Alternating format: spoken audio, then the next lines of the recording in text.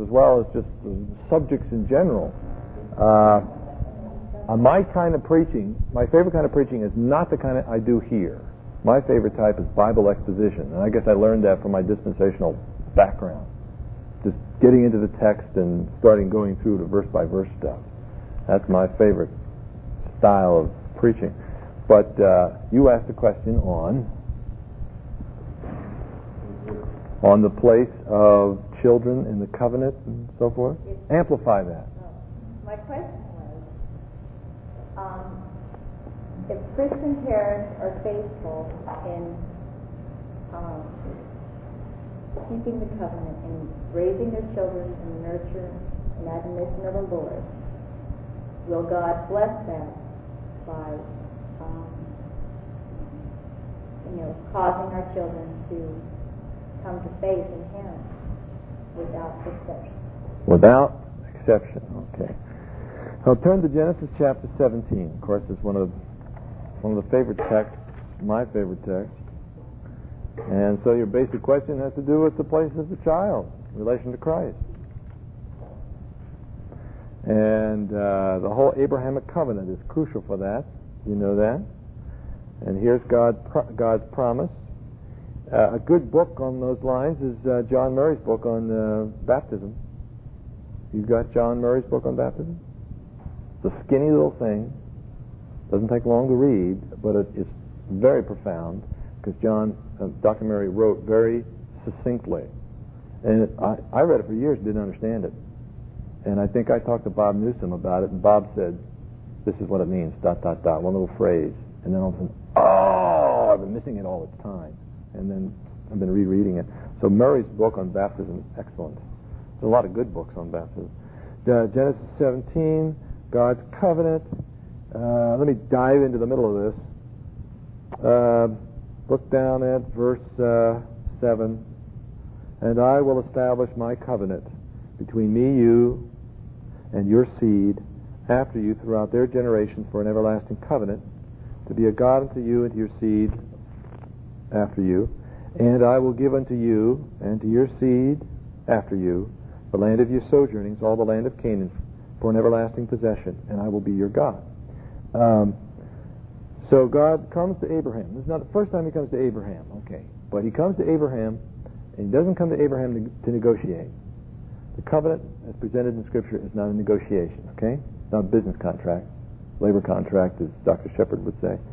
He comes with the covenant. He comes and introduces Himself and says, I am God. See in verse 1.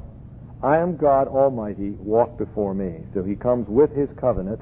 He doesn't ask Abraham, Abraham, how'd you like to join my covenant? You don't sign up. He's not asking anything. He comes. So right from the very text, from Genesis 12, as well as 17, election is brought right into it. God comes to Abraham. And for nothing in Abraham, because you see in verse 1, the Lord appeared to Abram and said, I am God Almighty, not please walk before me, or if you walk before me, and if you're perfect, then I will make my covenant. It doesn't say that. It says, you walk before me. There's the demand. So first of all, what you come in contact with Genesis is immediately the promise. God introduces and comes and speaks and brings Abraham in, and in the context of that is responsibility, is obedience. So the overarching thing is that God comes graciously. Now, is there anything in Abraham? No, there's nothing in Abraham that attracted God. There's nothing in Abraham that attracted God, because God says to Abraham, walk before me and be perfect. So it wasn't based on Abraham's perfection or walking or anything of the sort. And then He says, verse 2, I will make my covenant between me and you. And notice how He denominates it again. This is my covenant. There's no negotiation involved. You're in it. But when you look at verse 17, He expounds on that a little bit more. I will establish my covenant between me and you and your seed throughout their generations for an everlasting covenant, to be a God unto thee. So when He makes the covenant with Abraham, He doesn't make it with Abraham and then 15 years later with the seed. Okay? He makes it with Abraham and the seed. Punct, right then. And He says, I will be a God to you. Look in verse 7. I will be a God to you, and later on, I'll be a God to your seed, whenever they come around to it. Okay? See, it doesn't say that. No, it doesn't say that. I've slipped that in there, so I'm trying to deceive you. But listen now. It doesn't say, I will be, verse 7, I will make this everlasting covenant, for an everlasting covenant, to be a God unto you, and then later on, when your seed grows up, to be their God too, whenever they come around to it, and realize that they're lost and so forth. It doesn't say that. That's not the covenant. The covenant was with Abraham and his seed then. Okay? It's not contingent on whether Abraham and the seed accept it or not. It's based upon grace. So the sovereignty of grace is all the way permeating this whole thing. And you really begin to feel the graciousness of the covenant when he brings in the seed. You should have felt that with Abraham, because Abraham's no better. If anybody, if God's going to choose anybody on the basis of merit, it would be the children. I mean, if you're going to choose anybody on the basis of merit, it should be children, because they're at least not as bad as we are. And actually, you see the graciousness of God with Abraham. Abraham comes out of a pagan background. He has his idols and all this other stuff. But then he brings in the seed. We kind of reverse that. We say, God's really being gracious in bringing in the seed. Well, it's true, he is. But we can see the graciousness of God more so in bringing in Abraham. But the seed come along with him. Again, verse 7, for an everlasting covenant. Now, what does the expression everlasting covenant mean? To be a God. When he said to be a God unto thee and to thy seed, does that expression to be a God simply mean, I will be deity to you? I'm going to be your deity. I'm going to be your supreme being. Or is there a little bit more to that expression? Is there more than just somewhere in the great somewhere, here's every word, I believe it? You know the song. I'll break into song if you don't watch out. Did it last night. I thought I did pretty good last night. Anyway, no, he's not using the concept of I will be your God simply from the perspective of a supreme being. This is a peculiar kind of God that he's going to be. What would you say? What kind of a God? Anybody? Just creator God? Well, isn't he creator God to everybody? And then if he simply says, I'm going to be your God, that simply means creator. So, no big deal. He's that to everybody. He was that to Pharaoh, too. He's that to Judas, too. In a sense, he's that to Satan. He created the angel, at least. Well, no, there's something peculiar and redemptive about that expression. So when he says, I will be your God, it means I will be your Savior. That's the meaning of it. For an everlasting covenant. And so the notion of everlasting there just doesn't mean an elongated covenant. What's the New Testament equivalent to everlasting? Eternal life, exactly.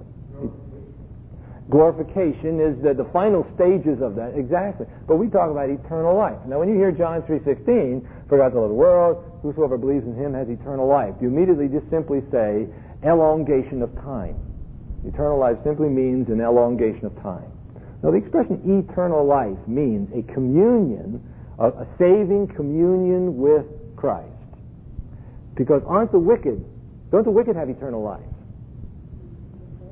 Well, they, in a sense, live forever in hell apart. But the Scripture doesn't say that the wicked have eternal life. You see, because eternal life is not simply a long time. Eternal life means communion forever. So here's the expression everlasting covenant. It means a redemptive relationship. To whom now? To you and to your seed. So what God promises to Abraham, he promises to the seed at the exact same time. I'm your God, your Savior. Okay? Now that's not independent of responsibility. It's not independent of accountability either. It specifically says, walk before me and be thou perfect. So though God comes, the Lord comes graciously without being asked for. And I think one of your better or good texts that clarify the doctrine of election is the one in Isaiah 65 and Romans 10. I was found of those that what? Remember that one? That didn't seek me. Now, you're not just saying I was found by those that stumbled across me. Or maybe we could opt for that one. I was found by those that did their best looking and lived up to the inner light that was in them. And so I let them find me. Boy, this is really negative. I was found of those that didn't seek me. That's grace. And yet he says, on the other hand, I've extended my hand to gainsaying a wicked people all the time, all day long, he says. So there's a good definition of grace. I was found, and notice that in the Hebrew, it's very interesting in Isaiah 65, I was found by those that didn't look for me. Now, the use of the word find means what? What does find mean when I found something? Okay, but it also implies you were looking for it. I found something. Not all the time. You can find something that you weren't looking for. Oh, look what I found. And you weren't necessarily looking for it. Sometimes the word finding implies you were looking for it. But just so you don't get confused, he says, I was found by those that didn't look. Grace. Okay. So when you look at this promise here, it's gracious. And it's gracious to Abraham to the same extent as the child. It's not gracious to the parent, and then later on he'll be gracious to the child. So both parent and child come into that redemptive relationship right then, saving relationship. And not only that, he gives you a sign. Verse 9, for God said to Abraham, and as for thee, thou shalt keep my covenant, you and your seed. See, there's the accountability. You shall keep my covenant.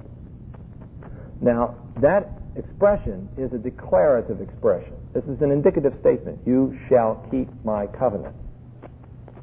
It's almost predictive. You shall keep my covenant. But remember, the Ten Commandments are technically not Ten Commandments. 8 of the Ten Commandments are indicatives. If you're going to talk grammar, 8 of the Ten Commandments are indicatives. One's an infinitive and the other's an imperative. Thou shalt not steal is not in a command form. It's not an imperative. It is a command. But it's not, linguistically, it's not an imperative. It's an indicative. You shall have no other gods before me. And yet you realize you shall have no other gods before me. It's not predicting. You shall have no other gods before me. Nor is it simply describing you won't have any other gods. It is a mandate on us. So though the form of the language itself may not be an imperative form, do this. That's true. Here you get that same thing. Verse 9. You shall keep my covenant is an indicative form. It's not predictive of something that they will do. He just happens to know ahead of time that these guys are going to keep it. You shall keep my covenant. This is along the same order as the Ten Commandments. This is the mandate of God. So the command of God always comes in submission. Where's my towel? To the grace of God. Let me phrase it this way. This is the way I like to write it. The grace of God is overarching with the responsibility here of man. The command is always subservient to the promise. Now that's my little scheme. That's how I set that up. It's not side to side. Here's God's promise, and then here's here's the promise, and here's man's responsibility. That almost gives it a teamwork approach. Now, you can talk about teamwork with God. It's a legitimate expression to talk about working with God and God working with you. That's 1 Corinthians 3. You can talk about that. Fellow laborers with God. Legitimate expression. But this is not the idea. God puts in his part, you put in your part, and everything will be hunky-dory. That's not the text. Ron? I was thinking in darkness, I was thinking what she said. I think there's an attitude on the heart of people who understand it, that you don't look at your children like they'll come to know the Lord when they're 5 or 6, or when they get to teenagers, they will come back to him. But you look at your children and say, you are. Yeah. And you do that every day. You are. Where'd I put my towel? What did I do with my towel? I know. I am a magician, too. Where is it, dear? No.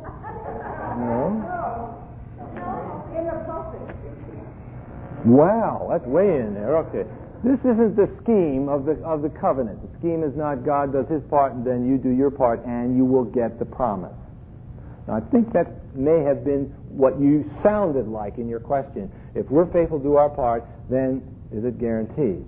Well, there's a truth to that. If we're faithful, God will give the blessing. but there's a phrase that I always like to say, that the promise of the covenant is always based upon grace. The nature of promise is grace. That's not independent of responsibility and command. It is not, God fulfilling that promise is not based on your obedience, but neither is it without your obedience. But neither is it neither is it without your obedience, okay? Let me give an example of that. Now, I've answered your question. Your question was, what's the place of the child? The place of the child in you. God brings you both into covenant together. What claim you have for Christ and what claim Christ has on you, he has on your child, and to the same extent. Well, that makes a big difference, too, in how you discipline your children. And you command them to obey because they are in the covenant. Look at this. They have a responsibility as members of the covenant. Look at this. This is what I like to do. Now, what Londa said was right. You look at your children as belonging to Christ, and not as belonging to Christ in an external fashion, whatever external may mean, or in a superficial fashion, whatever that means. They belong to Christ. Now, that doesn't mean, therefore, they don't have to confess Christ. No. Because they belong to Christ, they must confess Christ. Absolutely. We must teach our children right from the beginning. When you start teaching your children to believe in the Lord Jesus, if you have to wait till you're 4 years old, forget it. No, don't forget it. But don't wait till they're 4 years old. You right from the beginning, teach your child so that there's never a day. And this was my personal experience. And my dad's teaching me. My brother's experience is the same way. Even though we're raised a Baptist and so forth, there was never a day I didn't believe in Jesus as my personal Savior. Now, somewhere along the line, I'm born again. That's true. I have that new birth experience. I don't know where it is. Okay, I don't have to know where it is. God knows where it is. But I can't look back on my past and say, yes, there was a time when I was such and such, but then I finally made a decision. Every decision. It's not that you make one decision for Christ. It's what? That you make every decision for Christ. And so that you teach the child right from the beginning that every decision they make, who they play with in the neighborhood, is in reality a decision for Christ. Get the child self-conscious about his covenant standing. That's the beauty of all this. Now turn to Proverbs. Glad you brought that up. Let's turn to some texts in Proverbs. Let's see. There's a whole bunch here. Let me find one that's good. On children, raising children, disciplining children. Those are the ones I want. Chapter 19. Let's start with 19. And we'll work backwards to some others. Now, the thing you have to realize about the book of Proverbs, I call the book of Proverbs a commentary on the law. It's a commentary on the Pentateuch. Because what Proverbs gives you is nothing different than what Moses gave you. Obviously, there's nothing contradictory, and obviously a little more amplification what Moses gave you. The other thing you have to realize about Proverbs is, so often we secularize, and here's where our discussions of secular humanism, which I didn't bring up before, we secularize the book of Proverbs. We do a terrible job at secularizing the book of Proverbs. And we have to look at Proverbs in the light of the covenant. Let's phrase it this way. We have to look at the light of Proverbs redemptively. We have to look at the light of Proverbs in terms of the promise of Christ. Okay? Let me just give you an example before we get the text in Proverbs 19. There's a good text that I always like. A good name is rather to be chosen than riches, right? What is the good name? Rather to be chosen than riches. What does it mean to have a good name? Go ahead. What is a good name rather to be chosen? It's one of those texts, chapter 22, verse 1. A good name is rather to be chosen than riches, and loving favor rather than silver and gold. Okay. First thing that usually comes to mind is reputation, and there's a truth to that. It's reputation. But if that's all that it means, isn't it good to have a good reputation in the community? Do you have a good reputation in the neighborhood now? Well, you should have a good reputation in the neighborhood. I don't think that's what Proverbs is getting at. The idea of reputation is there, but I think there's more to it than that. What is the good name that is rather to be chosen than riches? Exactly. That's the name. Now, that won't give you necessarily a good reputation in the community. My name is Mud in certain communities, which is fine. And your name will be Sue if you live up for Christ. So when you look at that text of 22, a good name is rather to be chosen. That's not an exhortation of being a good and nice person. Have a good reputation. Don't rock the boat. It's talking, we must look at that redemptively. That is, we must look at that in the light of Christ, which means the good name that we ought to strive for is the name of Christ, rather to be chosen than riches. Okay? Which includes the notion of reputation. Let your reputation be of the good name. Okay. Now, into chapter 19, jump down to verse 18. Here's on discipline. Again, when you look at this injunction on disciplining the child, it's against the background of the covenant, or I could say the covenant of Abraham. I'll just throw that in there. Historically, it's against the background of the covenant of Abraham. It assumes that, as you read through Proverbs. Chasten your son, seeing there is hope, and set not your heart on his destruction. Again, sometimes when you look at that, it's just talking about disciplining your child, seeing that there is some kind of hope. You know, what do you do with a kid that doesn't have a whole lot of hope? Don't discipline him? What? But no, discipline your child, seeing that there is some hope. You look at your child and there's some potential. See, we look at the word hope in terms of potential.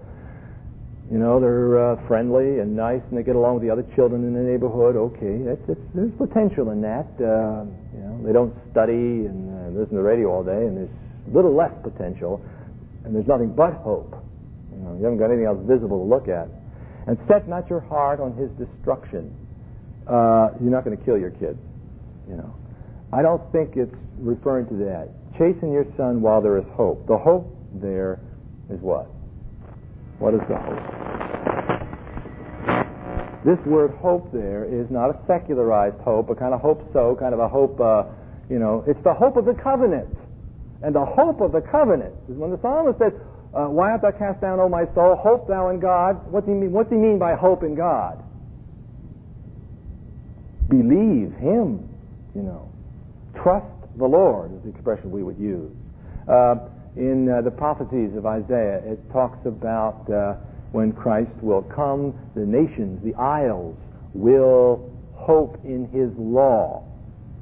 Now, the Greek translation of that, the Septuagint translation, which you find in Matthew 12, says the isles will trust him.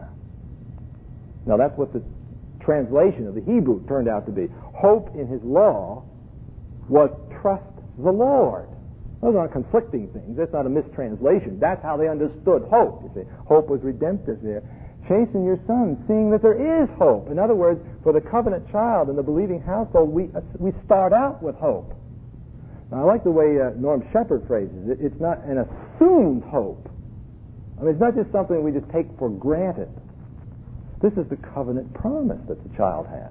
As much as it's for you as it is for the child. Chapter 23. Chapter 23, verse 13. Same idea. Again, let me give you another illustration before we get into this text in Proverbs. There's a proverb that talks about in the counsel of many is wisdom. Another one says in the counsel of many is safety. Okay. Now that seems like it's simply saying get a lot of advice from a lot of people and you'll be safe. And I don't think Proverbs, Solomon's just saying get a lot of advice from a lot of people. It's good to get a lot of advice. And I know a lot of people who want to make a decision, a crucial decision, you know, whether they're going to have surgery on something else. And so they don't call doctors and so forth. They call everybody. And what happens when you start calling everybody? You get all kinds. Some people will say, a fellow in our church had skin cancer. So what should he do?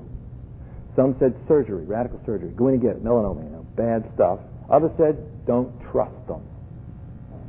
Diet will do it. And boy, that's a scary one to go for. He went for the surgery and he's okay. Now, if he went for diet, we don't know what he would be.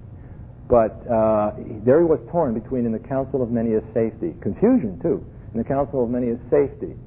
Well, everybody was contradicting each other. I don't think in the counsel of many is wisdom should be seen simply as talking to a lot of people, getting a lot of advice. It assumes that this is the counsel of the covenant community, is what it's talking about. In the counsel of the covenant community, we would talk about, go to this session and talk to them. Because they're not the be and end all of life either, but still, within the covenant community, there is safety. That's not simply just getting opinions. See, that's a secularizing of the text if it simply means get a lot of people's opinions. Now here again is Proverbs 23, verse 13. Withhold not correction from the child, for if thou beat him with the rod, he will not die. You shall beat him with the rod, and shall deliver his soul from hell. Now this is one that really gets wrenched all over the place, because people secularize the text. Beat your child. And there are some groups and churches that believe that that's what you should do. Beat your child. Now, spanking your child is fine, but when you spank a child, are you beating your child? Is it talking about spanking your child? Withhold not correction from your child. If you beat him, he will not die. You won't die, kid. You'll live through this one. And the kid's screaming. That's okay. You won't die. And there are parents that are serious about that. I'm not opposed to spanking or physical corporal punishment. I don't think that's the point of the text again. We have to look at the text redemptively. Withhold not correction from the child. If you beat him, he will not die. If you beat him with the rod, you shall deliver his soul from hell. You're talking about teaching the child about Christ. Part of that teaching of Christ includes corporal punishment, for sure. But it's not talking about corporal punishment as such, by itself. It's not talking about simply discipline your child. That child's not disciplined. That's why he's so evil. Now, if we could just discipline the child, get back to disciplining the child. There's no hope given in Scripture for disciplining the child. It's disciplining the child in Christ. And that's your hope.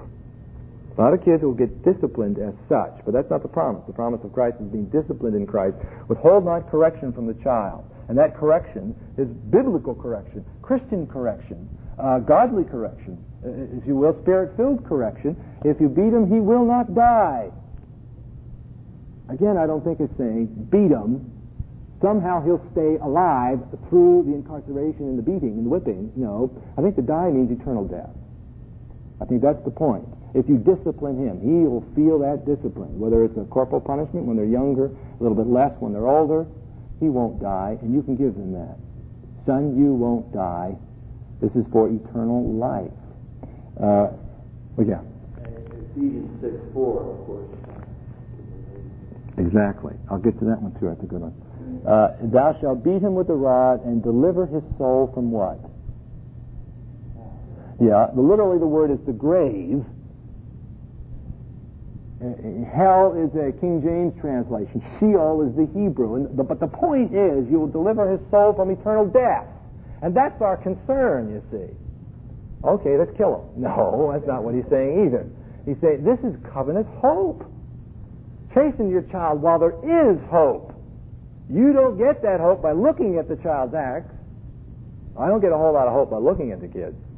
What's a carnal Christian? What's Paul say a carnal Christian is? 1 Corinthians 3. How does he describe a carnal Christian? Well, it's to be death, but it's a babe in Christ. He describes a carnal Christian as a babe in Christ. And those covenant children start out as babes in Christ. They start out. And Proverbs talks about that.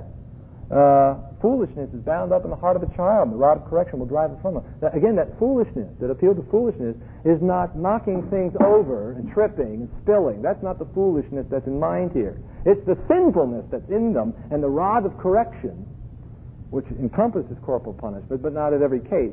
That will drive it from him. And the foolishness in Scripture is their ungodliness. I want to drive ungodliness from my children, right from the beginning. Okay. Herman? Are you saying that, or are you to interpret the Scripture saying that if we go about the correct way, we can be assured of our salvation? As much as you're assured about your salvation. And you're no longer assured of your salvation independent of obedience. The assurance rests not on your obedience, but in the promise of God.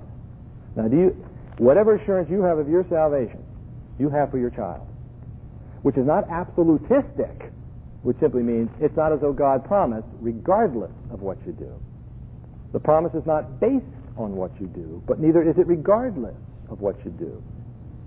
Well, of course, by your works you will be known. Exactly. You can't avoid that. And that's why Ephesians 3:5, Titus, is real good along these lines. I want to get to the Ephesians one. Londa again? This is just an example of discipline that I thought of a few years ago. When it became so popular, when the baby was first born, to lay them on the mother to start the bonding process.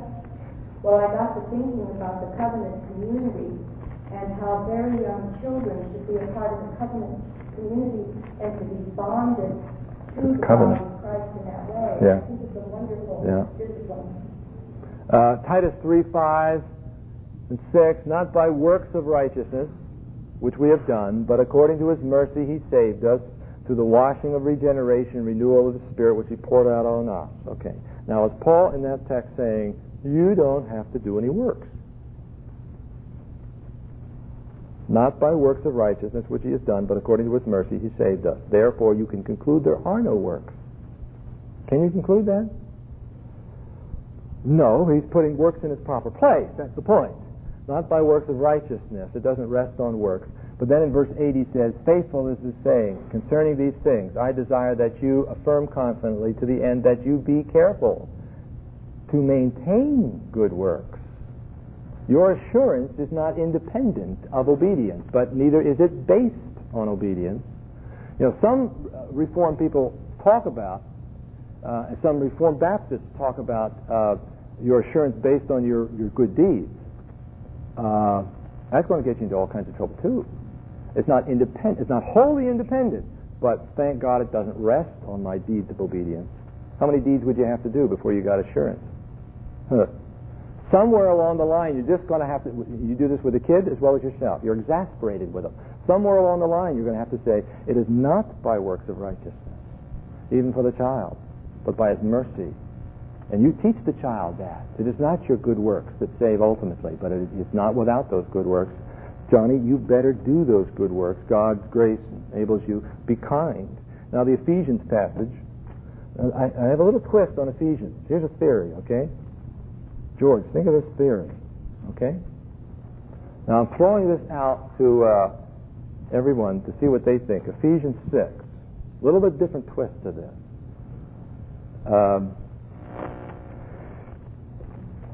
He addresses the children, okay? So he addresses them as part of the covenant community in the church of Ephesus, you see.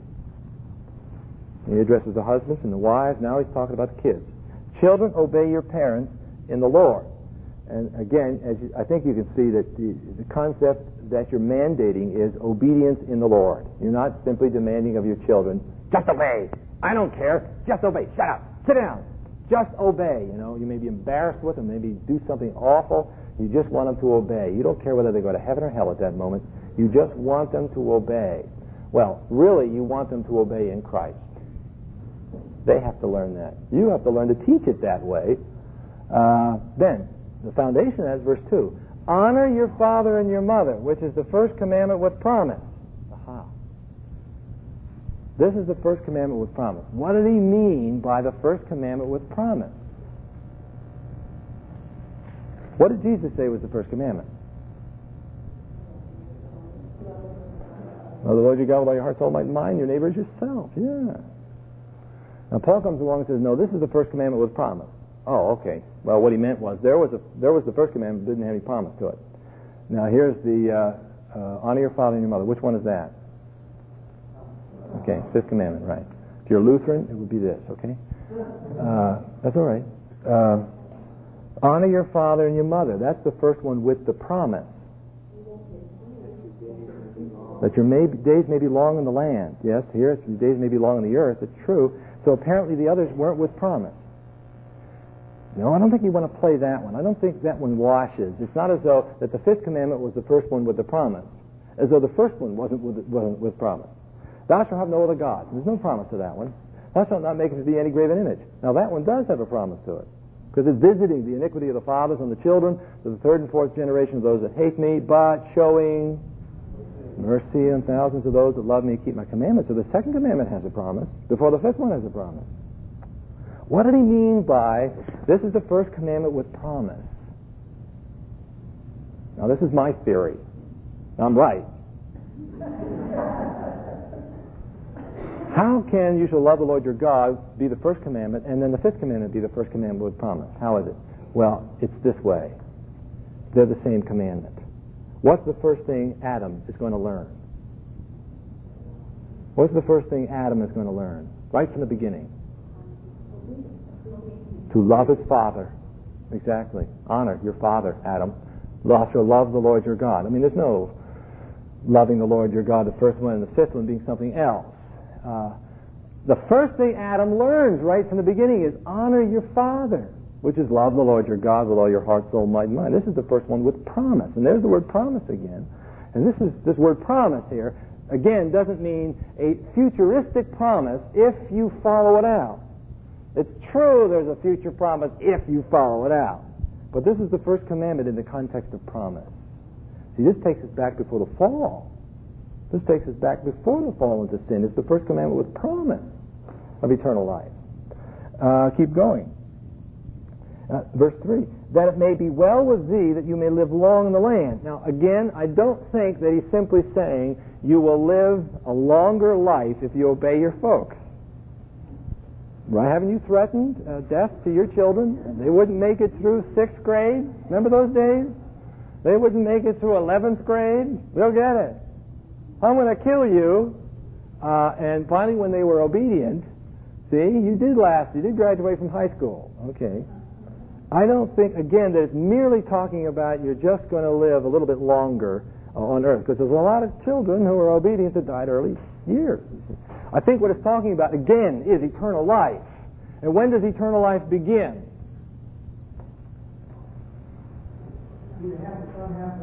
Yeah, not when you're dead.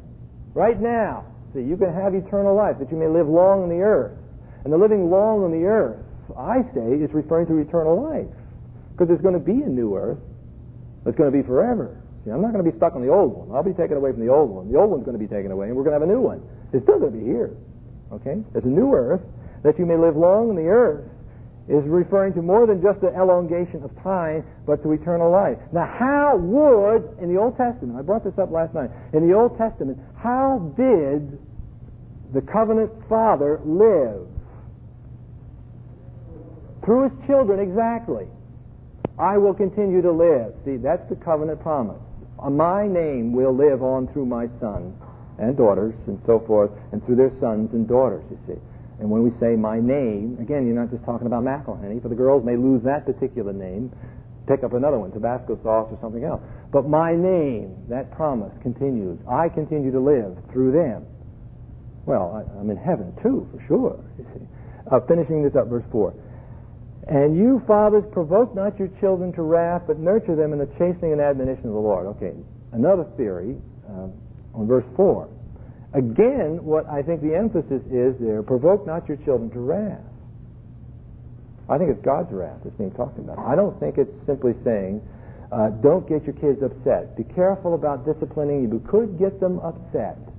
So when you teach them the Bible and you have them memorize Bible verses, make sure they do it pleasantly. You make it a fun project for them so that they learn this thing, you know, and they're smiling through their 3 chapters of Romans that they have to memorize before dinner time.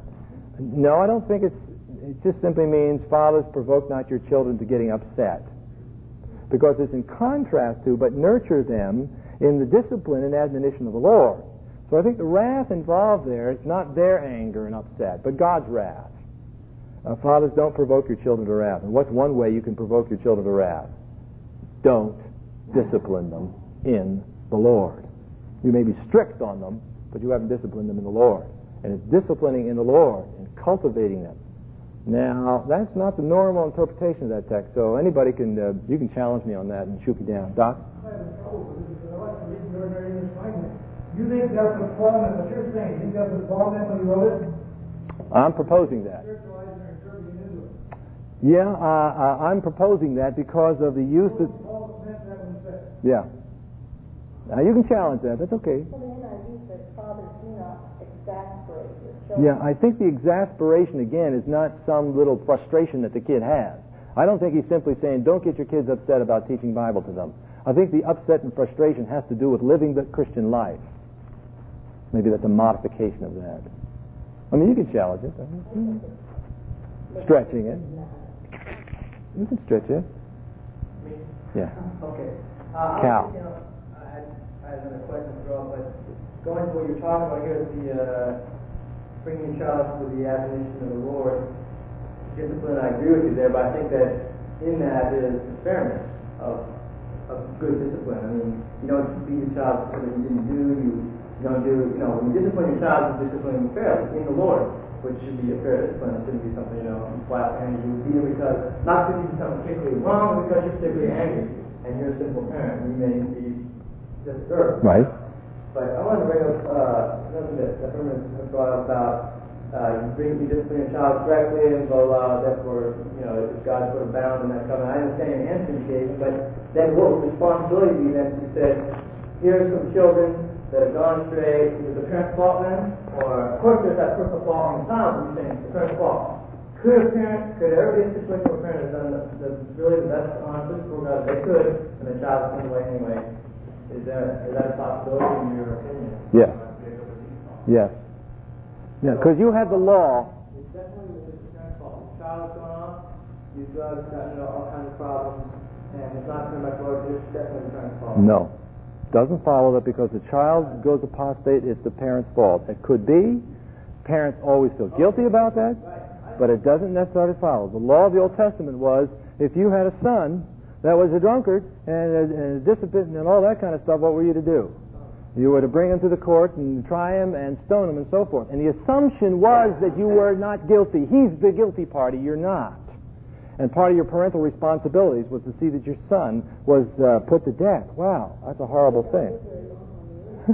and that's really includes that idea wouldn't live long on the earth. But I don't think, it doesn't follow that because your child goes apostate, you've been lackadaisical in that. Could be. Could be. You meant to know that in the covenant that it was his promise. It sure is his promise, and not independent of obedience. Yeah, you look at the cases of Ishmael and Isaac, and Jacob and Esau, and there are some that go astray. The promise of God is not mechanical, that God's going to keep you no matter what. He doesn't promise to keep you no matter what. Peter says he keeps you by the power of God through faith. It's not because of faith, doesn't rest ultimately on your faith, but it's not independent of faith. And yes, there are those that do go apostate. And then you have Proverbs 22:6, train up a child in the way he should go, and when he's old he will not depart from it. That's still a promise there. And there's some meaning to that. I think you have to look at that in the light of the covenant. Now, I disagree with J. Adams, because he translates this, train up as a child according to his own way, and when he is old he will not depart from it. Meaning, train up a child, and if you're stupid in your training, he'll grow up stupid, and that'll be the end of it. Jay says, this simply means that the way you train a child is the way it's going to turn out. Yeah, I don't think that's the meaning of the text at all. Literally, it does say, train up a child according to his way. It almost sounds like, well, according to any way. I mean, it could be anything. But again, pardon me? Yeah, I think that's the point of the text, but literally it doesn't say that because of the context of the child in the covenant, and because of the nature of training in there. It's perfectly scriptural and legitimate to translate it, train up a child in his own way, and when he is old he will not depart from it. And I think you have that promise, a general promise. Okay.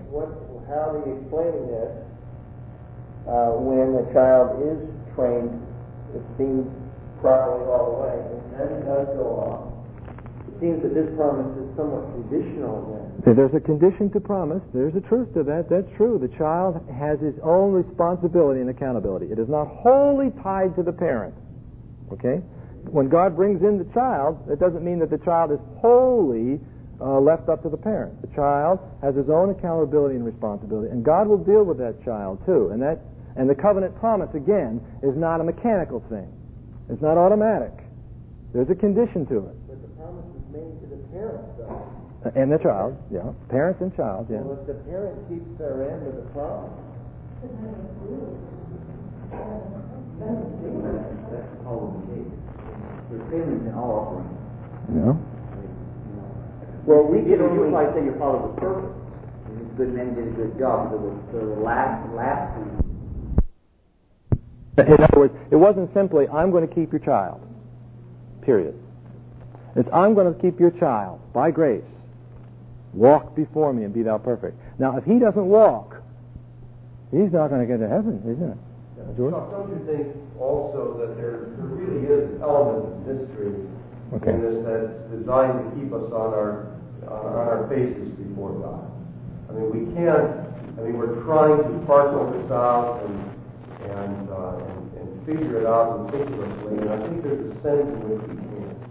That's not to say that we're thrown on mysticism, that words don't mean what they mean, but I still think there's a sense in which the secret things belong to the Lord our God, and there's just some of this we can't figure out in terms of why that child went that way, and the parents seem to be quite faithful in bringing up the child in a way that is consistent with truth and his development and so forth. Yeah, you finally have to deal with the secret things belonging to the Lord our God, yeah. Now, to me, that's not an excuse either. That would be the core of walking by faith. If we didn't have to be that way, we would not. That's the kernel of our faith. But getting back to that verse, what does older mean?